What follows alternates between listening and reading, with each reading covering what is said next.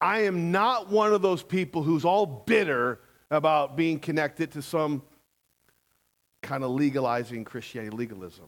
Okay, I'm not bitter about it.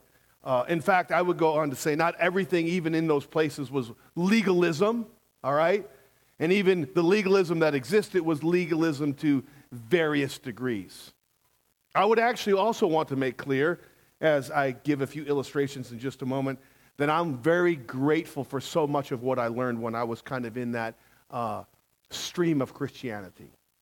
For one, I made some great friends. For another, I learned how to study the Bible, original languages and church history and all of that. For another, I had godly men pour into me. I had some great pastors. And I do think we ought to care a whole lot about holiness. Can I say that again? A whole lot about holiness. So I am not trying to speak pejoratively of my time in that movement. That said, there were some legalistic teachings and practices that I don't think were that healthy or helpful. For example, instead of people being taught the wisdom of what you watch media-wise, in some of these places there was this unilateral mandate that you can never go to a movie theater. I don't know if anyone's ever been in a context like that. And if you replied, well, not every movie is objectionable, the answer would be something like, well, somebody might see you go into the movie theater and they don't know what you're watching and you could be a stumbling block for them. That was the old fallback when you pressed on some extra biblical addition. You could be a stumbling block. And I suspect people watch some of the same movies in the quiet of their homes with probably a lot less of a wisdom filter. Or you had this. Instead of teaching the biblical principle of modesty, in some of these places, women were forbidden to wear anything except a skirt or a dress. And so women would learn the game of figuring out who's going to be around before they decided what to wear, except for the real diehards. Or how about this? Instead of being taught, you really need to prepare your heart to worship the Lord on the Lord's Day, which, by the way, is why we sent out a worship guide. People were taught, you just need to make sure you really dress up. You know, put on your finest, because you're going to worship God. I remember at a church, first church I served at vocationally, I was an outreach pastor. I coached my son's baseball team, my oldest son Kevin's baseball team, just to spend time with him and to connect with people in the community. In fact, a police officer who was shot on duty, we coached together. He came to Christ through our relationship. Really cool stuff. But we had a Wednesday night game one night, and I hustled into Wednesday night service kind of late. I didn't put on the requisite uniform of a shirt and tie. I guess, came in my coach's stuff. And I was chastised, for not putting on a tie. After all, it's Wednesday night worship. And that was a little bit, I think, of legalism getting in the way of just kind of trying to love on people and serve in the community. Now, I could give you all kinds of illustrations, and maybe some of you come from backgrounds where you could give similar illustrations. One of the sad consequences is sometimes when people are in a legalistic variant of Christianity, what happens is when they figure out that some of these applications weren't nearly as biblical as they were told, end up throwing out the baby with the bathwater and leaving it all. Do you know anybody like that? Legalism is nothing new. The text I just read, the text I'm going to preach through, it's pretty much about legalism. And what we're going to see from this text is 5 problems with legalism. There are more than 5 problems, but we're going to look at 5 problems with legalism. And I just think a message like this is needed for a church like us who takes the Bible really seriously. We should, right? But at the same time, we don't want to be legalistic. So I'm preaching to you on the problem with legalism. You with me? All right. Well, first of all, the first problem with legalism, let me tell you up front and then show you from the text. Problem number 1 is this. Legalism makes the application of Scripture as authoritative as Scripture itself. Does that make sense? In other words, legalism takes, and we are to apply Scripture, right? to our everyday lives. But legalism takes every application and they almost say, thus says the Lord about that application. So the context is, it's a Saturday morning. It looks like it's a beautiful Saturday morning, a great day to worship God at the synagogue, and that's where they're headed, verse 1. At that time, Jesus went through the grain fields on the Sabbath. His disciples were hungry, and they began to pluck heads of grain and to eat. In other words, they want to stave off the kind of hunger pains that maybe you're feeling right now because you didn't eat breakfast. And they grabbed themselves a pre-Wheaties breakfast of champions. They take some of the grains of wheat left on the edges of the field, and they begin to winnow it and to eat it. Look at what the Pharisees who are watching say. When the Pharisees saw it, they said to him, "Look, your disciples are doing what is not lawful to do on the Sabbath." Now, they say it's not lawful. What specifically is the beef of the Pharisees against Jesus and his disciples for picking grain? What's their beef? Their beef is actually not picking the grain. A couple times in Leviticus it talks about farmers ought not to harvest the edges of their field. Maybe you've read that. So that if somebody was walking by who was hungry or in need, they could glean a little bit and get a snack. So the beef is not what they're doing. What's the beef? When they're doing it. They are doing this, they say, on the Sabbath. They're not doing what is lawful on the Sabbath. So the question is, were they right or were they wrong? And we're going to get to that, but I want to be clear that keeping the Sabbath under the old covenant was super duper important. We don't want to blow that off, right? Our kids have learned the 10 commandments. What's the fourth commandment? Come on. Remember the Sabbath day and do what? To keep it holy. Now, let me read on the rest of the fourth commandment so we get the idea of how important this is. Verse 9, Exodus 20. 6 days you shall labor and do all your work, but the seventh day is a Sabbath to the Lord your God. On it you shall not do any work, you or your son or your daughter, your male servant or your female servant or your livestock or the sojourner who is within your gates. For in 6 days, he says, the Lord made heaven and earth, the sea and all that is in them, and he rested on the seventh day. Therefore the Lord blessed the Sabbath day and made it holy. So was keeping the Sabbath a big deal under the old covenant? Yes or no? Yeah. In fact, you go through the major and minor prophets, one of the reasons God allows Israel to be sent off into some brutal exile into Syria, Babylon, and other places is because they started blowing off the Sabbath. What's even more, the Old Testament made it clear the Sabbath is a gift to humanity to uniquely worship God and serve those around us. A great gift from God. And no doubt, there were many Israelites who observed the Sabbath, right, in the right way with the right spirit. So we don't want to like kind of answer this text by saying, you know what their problem was? They just took the law of God too seriously and they didn't love enough. You with me? That's not the way to answer the tension here. It's not to say they just took the law of God too seriously and didn't love enough. That's just dumb. Okay?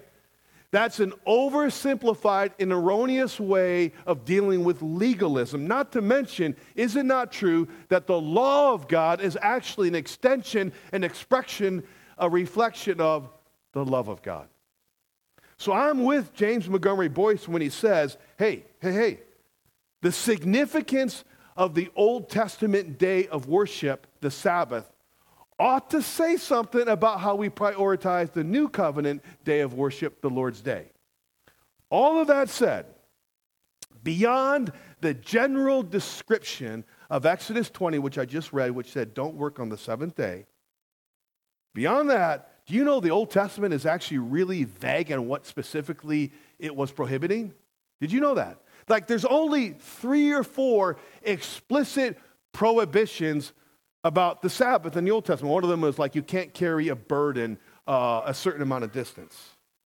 Well, that vagueness was a problem for some people. We need clarity. We need to know exactly what we can do and we can't do. You got to give us some expectations. And let me tell you, sometimes asking for clarity and specifics and expectations is wisdom, but sometimes in any issue that you're talking about in life, when you say, just tell me what you mean, give me a formula, give me the expectations, give me the yeses and nos, sometimes that actually can reveal a legalistic heart rather than trying to get to the heart of the issue. They wanted a formula that they could just plug and play. And the formula is actually what they got.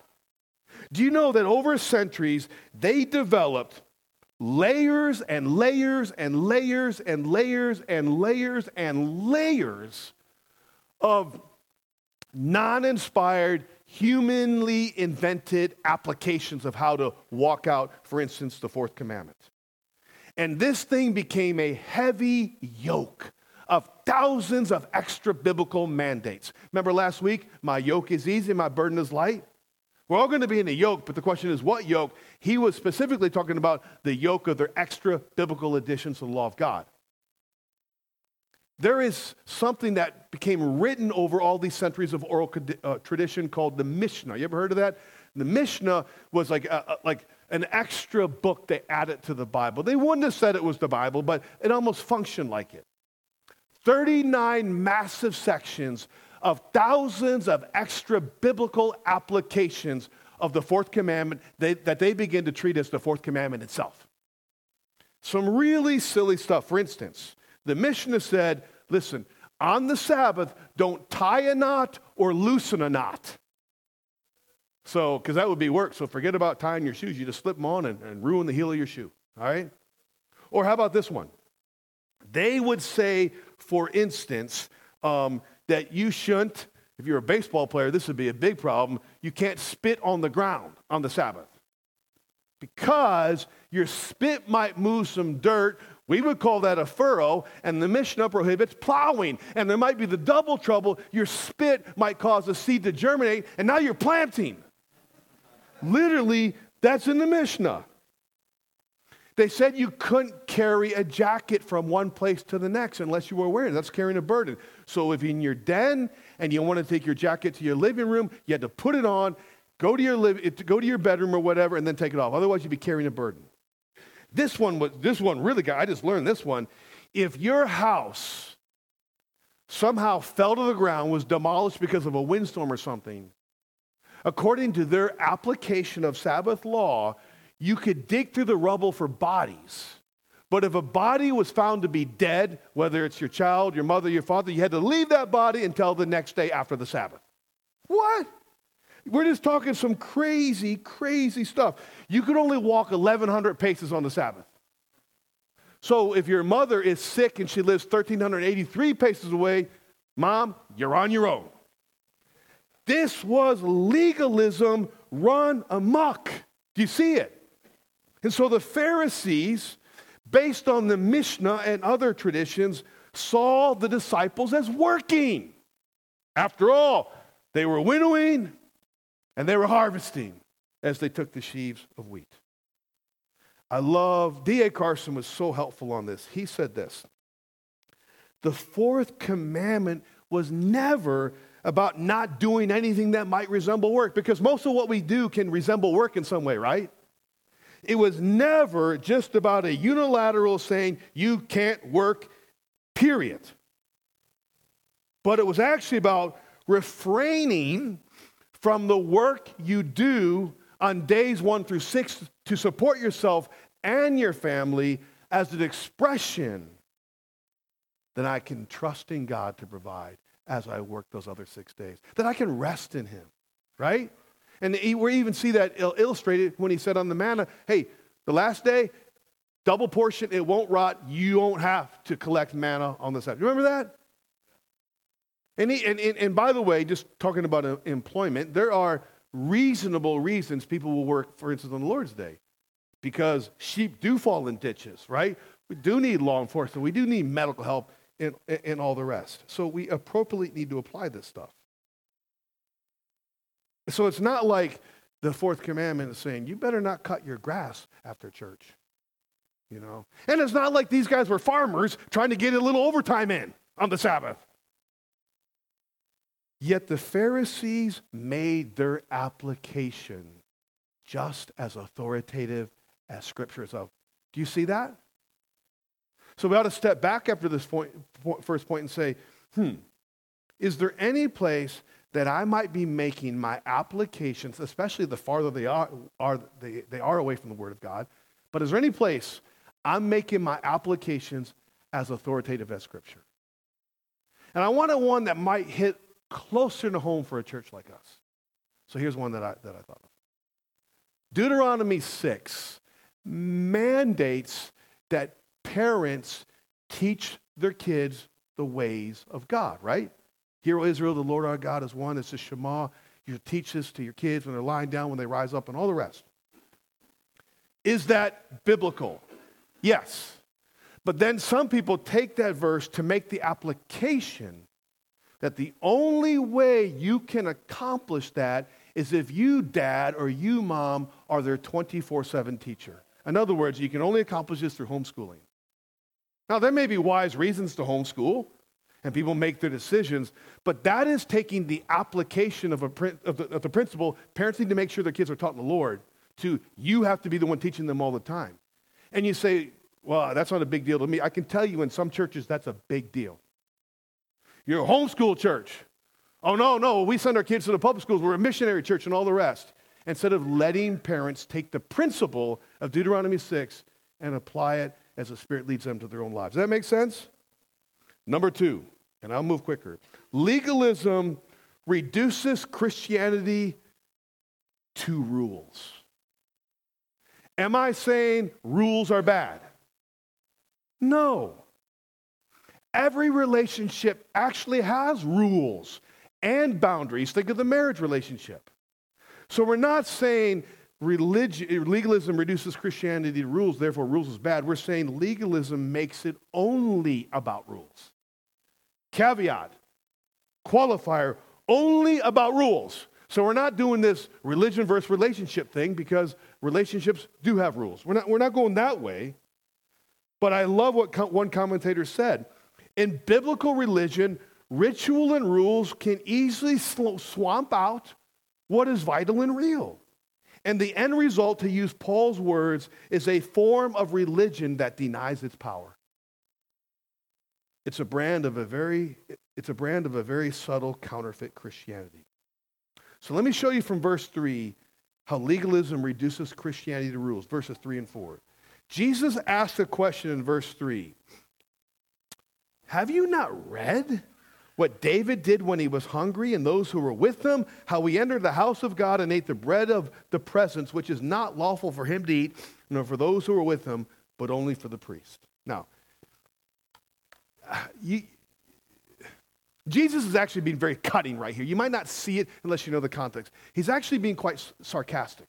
When he says to the stewards of Scripture, have you not read? He's like saying to a chemist, hey, have you ever heard about the periodic table chart? I'm not sure which way it is, Kevin. Or it's like saying to a carpenter, hey, do you know what a level is? Of course they've read that. They are, after all, the Pharisees, the stewards of Scripture. No, he's making a point. You read it, but you don't get it. Now he's referring to the time when David, he has now been anointed as king. He's not fully assumed the throne yet. Saul is the king. Saul's not real pleased about David that he's going to be the king. Remember that? So David's on the run. And David has some men with him. And when you're on the run, it's harder to eat, to drink, and all the rest. And so he shows up at the house of God. You can just see him panting at the door of God. Do you have something to eat and drink for my men? And Ahimelech, the priest on duty, then says, nope, we're fresh out. Oh, we do have the 12 loaves of consecrated bread of presence, symbolizing the 12 tribes of Israel, but that's only lawful for priests to eat, according to Leviticus, which is true. After some conversation, Ahimelech actually gives those loaves to David and his men. And Jesus is asking the question, haven't you read about that? Because technically, They were violating what Leviticus said there. Are you all with me? Now, Jesus is asking then, was David or Ahimelech ever condemned in Scripture for that act of giving the bread of presence to David and his men? What's the answer to that? No, the Bible's silent about it. So you have to kind of draw your own conclusion. But what is clear is David nor Ahimelech are ever condemned. It's like second round to Jesus right here. And they knew that they were never, that the Scriptures never condemned Ahimelech or David for eating the bread of presence. Here, so let me give more clarity to the second point. Legalism reduces Christianity to the flat, unthinking, mechanical application of these black and white rules. That's what it does. Now, by the way, here's a warning. Just because some people seize upon this legalistic error to justify violating repeated clear commands of Scripture, such as commands about the nature of marriage between one man and one woman, the nature of pastoral leadership and all that, should not keep us from searching where we have fallen prey to reducing Christianity to a list of do's and don'ts. And perhaps a non-biblical illustration will help. I have a wonderful, beautiful 17-year-old daughter who drives better than me. She'll tell you that, and she's probably right. She wants to go out one night. This is just a hypothetical illustration. And I give her a curfew. Say, I want you home by 11 p.m. And she strolls in all casually about 11:45 p.m. Oh, sweetheart, where you been? Why? Does it matter? I wanted a slush at 7-Eleven, and so I stopped there. That's not going to be a real good conversation. No call, nothing. Scenario 2. She actually lets me know in some means, hey, I'm not going to be on time. A friend of mine I saw driving home is out of gas on the side of the road. I don't want to leave her stranded in the dark at night, so I'm going to help her. She broke my curfew. No. Do you see the point of the illustration? There was another principle at work. You see, the intent of Sabbath law was for us to, literally, it says in Isaiah 58:13, to delight in God. Sometimes we don't delight in God like we should, right? The Sabbath or the Lord's Day now is to increase our love for God, to delight and love God, to love and serve others, and to enjoy rest. And by the way, let me add this. Do you know rest includes recreation? Having fun, doing something to rest. As Jesus put it in the parallel passage in Mark 2:27, man was not made for the Sabbath, but Sabbath was made for man. So, principle 2, legalism reduces Christianity to rules. Number 3, legalism makes every law or doctrine of equal and thus primary importance. The legalist says, if it's truth, and it must be defended at all cost. Again, I quote D.A. Carson. He says that mentality fails to see that there are a hierarchy of values in the Bible itself. This isn't situational ethics. We're not talking about that. But the reality is some things are more important and significant than others, even in sacred writ itself. Jesus makes that point plain in verse 5 when he says, or have you not read in the law how on the Sabbath the priests in the temple profane the Sabbath and yet are guiltless? Now here's what Jesus is doing. He is saying to be consistent with your legalistic applications of the fourth commandment, you would have to say that the priests, what they're doing is not lawful. Because priests on the Sabbath work their butts off.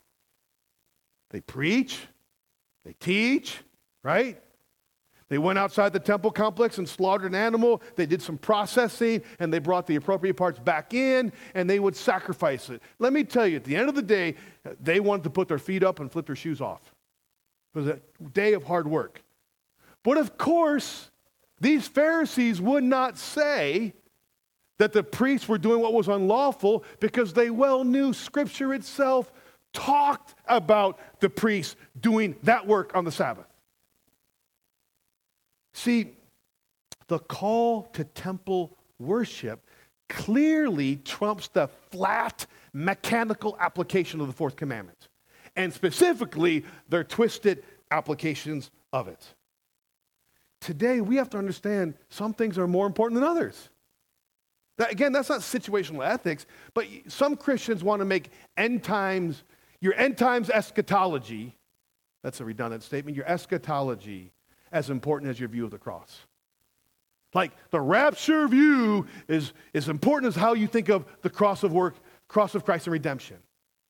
Or some people want to make your view on music as important as your view on marriage. And that's why at Restore Church we have closed-handed issues that we cannot disagree on because they would put us outside the bounds of Orthodox Christianity. And there's open-handed issues that we might see differently, but these are not things that make or break you as a Christian. Now that leads to number 4, and I think number 4 is even more important than the first 3. And the 5th one will be the most important of all. Number 4, legalism forgets about mercy and forgets about people. That's what it does. It forgets about mercy and it forgets about people. Look at verse 7. We'll come back to verse 6 in just a moment. Verse 7, Jesus says, if you had known what this means, I desire mercy and not sacrifice, you would not have condemned the guiltless, namely the disciples plucking grains of wheat. Now, in verse 7, is Jesus saying, you know what? This whole sacrificial system thing is not good. This whole sacrificial system that pointed to me, it's bad. Throw it out and just be kind to one another. No, Jesus is not saying that, is he? He upheld the sacrificial system. He's the fulfillment of the sacrificial system. He is the Lamb of God who takes away the sins of the world, to which every other lamb pointed towards. What he is warning us is this. He's warning us about the practice of ritual without the pursuit of mercy. He's quoting from Hosea chapter 6, verse 6. That's why that quote is in parentheses. And Hosea was talking about there was a time in Israel's life when they were doing all the right sacrifices as they were treating other people all the wrong way. It's like he's saying, even if you bring 100,000 unblemished bulls to sacrifice, and yet, hey, you walk over other people, God is not pleased with your worship. That is unbiblical worship. So this is the person who, by the way, who checks all the boxes. They have their devotions, they pray, they might even go out to an abortion clinic, they might do all that stuff. But who just frankly is not loving and kind and merciful person, as God is. And God calls that person to be. That's what you would call the church curmudgeon. I remember at one of the churches I served at, I mentioned by way of introduction, where, again, I was the outreach pastor, and I was looking for ways for us to bless and connect with the community, and I came across a rescue mission in South Bend, Indiana. And the rescue mission had this program where various churches could adopt a night once a month, once every few months. As a church, bring a meal in. As a church, just build relationships and hold a gospel service, preach the gospel, sing and all that, and pray for folks. And I remember the lead pastor saying to me, well, you can't do that because some nights the Catholics take and other nights these crazy charismatics take. And I do think Catholicism preaches another gospel. There are Catholics who are Christians, not because of Catholic truth, but in spite of it. And I do believe that there is some crazy charismania. But I'm like, what do they have to do with our night we're there? Right?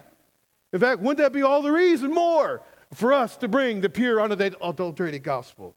And that is an example where legalism, the doctrine of separation, got in the way of loving people and demonstrating mercy. Now, this is such a powerful point that the passage ends with this. Verse 9, Jesus and his crew, after this little interaction, get to the worship service. He went on from there and entered their synagogue, and a man was there with a withered hand, and they asked him, the Pharisees did, Jesus, is it lawful to heal on the Sabbath? Now, just slow down for a second on this one. The Pharisees, they don't see that man with a withered hand as a man who needs mercy, do they? No, he's nothing but a pawn for their evil intent of saying no to Jesus. Thus, verse 10. Is it lawful, Jesus? We got you now, so that they might accuse him, it says, right? And I love what Jesus does here. In the previous points, as I showed you, he appealed to the right use of Scripture. But sometimes you just appeal to the right use of experience. There's a place for that. And he does that. He says to them, now, okay, all right. Which one of you has a sheep? If it falls into a pit on the Sabbath, will not take hold of it and lift it out? And the answer is, well, we would all do that, right? That sheep's in a pit, whether it's life is in jeopardy or not, we're going to get it out of the pit whatever day it's on. Now listen to these next words. We live in a time when whales mean more to people than babies and dogs more than dudes. Listen to these next words. Of how much more value is a man, a human, than a sheep? So, he says, it is lawful to do good on the Sabbath, which is one of the points of it all. Legalism lets mercy and people slip to the background behind a facade of fake, false, look at me, piety, which is a heap of manure. So then verse 13, the miracle goes down right in front of them. Then he says to the man, see, Jesus, when he does a miracle, he just got to say it and it happens, right? That's Jesus' power. He says to the man, stretch out your hand, and the man stretched it out, and it was restored, healthy like the others. Right in front of their eyes, this miracle goes down. Do they say, oh man, we've had this thing all wrong. We're so sorry, Jesus? Do they repent of their legalism? No. They are guilty of the fifth and final and the most problematic issue with legalism. Fifth of all, legalism obscures the Lord. This is the most important one of all. We're going to see this a few places as we just quickly take another look at the text. When I say obscure, by the way, I mean conceals. Like clouds conceal the sun, right?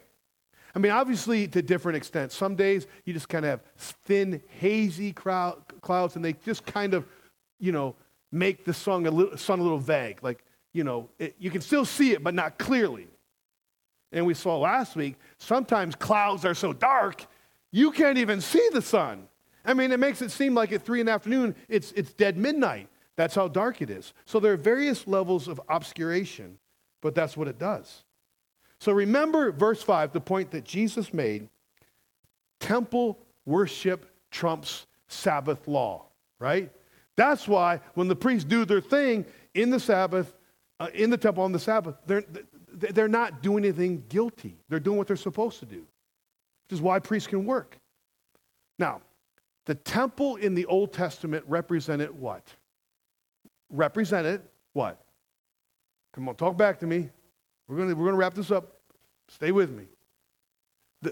God's presence. Thank you, Tom.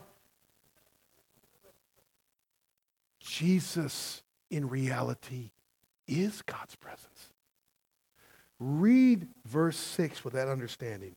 He says, I tell you, something greater than the temple is here. What or who is he referring to? Himself. Himself. There it is right there. And by the way, this is not the first time Jesus will connect the temple with himself. Remember in John chapter 2, the Pharisees are stiff-arming him, talking about the temple and all this, and he says, destroy this temple, and in 3 days, raise it up. And the scripture lets us know he was talking about his body, the meeting place of God. Sadly, their legalism won't let them see that Jesus is the very presence and promise and provision of God prophesied all through the Old Testament if you would just open your eyes. But legalism won't let them do that. Go to verse 8. Verse 8, he says, for the Son of Man. Let me stop there. For the Son of Man. That's quite an assertion in itself. The Son of Man is an expression going back to Daniel chapter 7. Daniel has a vision. There's the Ancient of Days. That's God the Father. And there comes to him the visage of one called the Son of Man. And there's given to the Son of Man a kingdom that is everlasting, whose dominion shall never end. In other words, it's the second person of the Trinity, Jesus the Messiah. That's the very title when Pastor Charles a few months ago preached from Matthew chapter 9. Remember the man who's dropped down through the roof on a pallet? And he tells the man that his sins are forgiven. And they're like, you can't forgive sins. And he says, that you might know that the Son of Man, there he's called himself the Son of Man, has authority on earth to forgive sins. I say to you, man, pick up your pallet and go home. And he does. So he's asserting his deity when he says the Son of Man. But he moves on. The Son of Man is Lord of the Sabbath. What is he saying there? I'm the boss of the Sabbath. I'm the creator of the Sabbath. I'm the king of the Sabbath. I'm the God of the Decalogue. That's me. I am the great I am, standing in front of you, Yahweh, the living God incarnate. But their legalism won't let them see it. It obscures the Lord. He will, in John, he will stand up at the tabernacle feast of lights with all those lights, all those candles, and he will say, I am the light of the world. Their legalism won't let them receive it.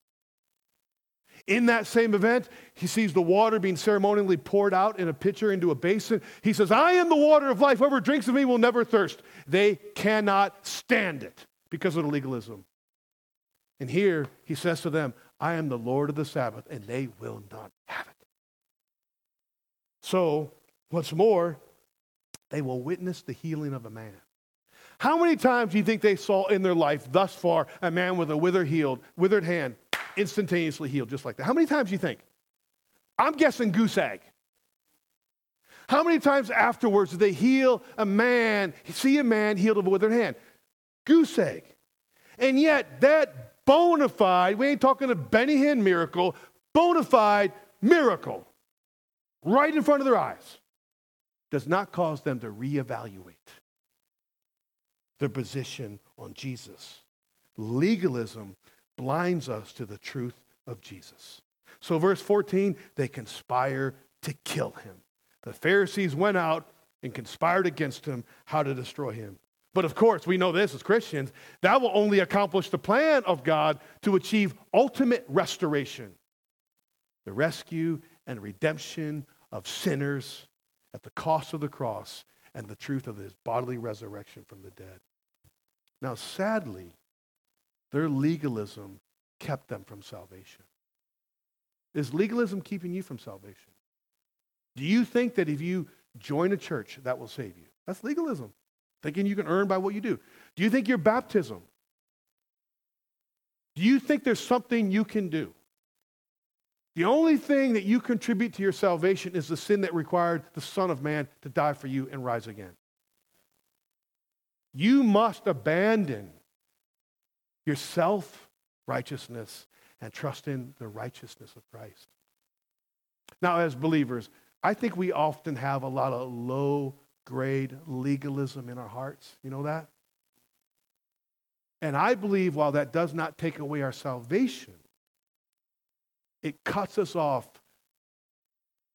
from the vibrant life of Christ in sanctification. And I'm ending here. I told you to turn to Colossians 2. Colossians 2, Paul is writing a church that was starting to dabble into legalism. You better do this if you want to be right with God. Colossians 2, verse 16. Therefore, let no one pass judgment on you in questions of food and drink, or with regard to a festival or a new moon or a Sabbath. These are a shadow of the things to come, but what? The substance belongs to Christ. Let no one disqualify you insisting on asceticism and the worship of angels, going on and on in detail about visions, puffed up without reason by a sensuous mind, and not holding fast to the head, from whom the whole body, nourished and knit together through its joints and ligaments, grows with a growth that is from God. These indeed, listen, have an appearance of wisdom in promoting self-made religion and asceticism and severity to the body, but they are of no value in stopping the indulgence of the flesh. Paul is saying, you cannot earn anything with God. It is given by faith in Christ because of grace alone. So if you've been raised with Christ, he says, seek the things that are above where Christ is, seated at the right hand of the Father. I don't know where a message like this has landed, but I know legalism deceives people into thinking they can earn God's favor. And that is an absolute affront to him, by the way, because that devalues the work of Jesus, and it actually is like you snapping your suspenders. Look at me, God. No, God resists the proud, but gives grace to the humble. So if you need to turn to Jesus Christ and him alone, I would encourage you to do that in your heart right now. I'll call upon him and say, Lord, be merciful to me, a sinner. And guess what? This is a God who's merciful to every sinner who comes to him like that. And if you're a believer, you would say, man, I've let some things creep in. We're not talking about lacking discipline or discipleship, right? Or walking in obedience. That's all biblical. That's all biblical. We're talking about this idea. Look at me, I'm performing this. And sometimes our legalistic bent comes out when life smacks us in the face and we think, God, I've been serving you and you let this happen to me. I've felt that way before. But that's actually a form of legalism. Thinking, if I do this, then God ought to give me product A and not product B. But God's not a vending machine, right? He's not a vending machine. So may the Spirit work in our hearts and massage the truth of Christ and Christ alone for the non-believer and believer alike. Father, please lift up your Son. We know that if righteousness came through the law, Christ died in vain, Galatians 2. But we thank you not by works of righteousness which we have done, but according to his mercy, he saves us by the washing of regeneration and renewing of the Holy Spirit. God, have your way as we sing now. I ask in Jesus' name, amen.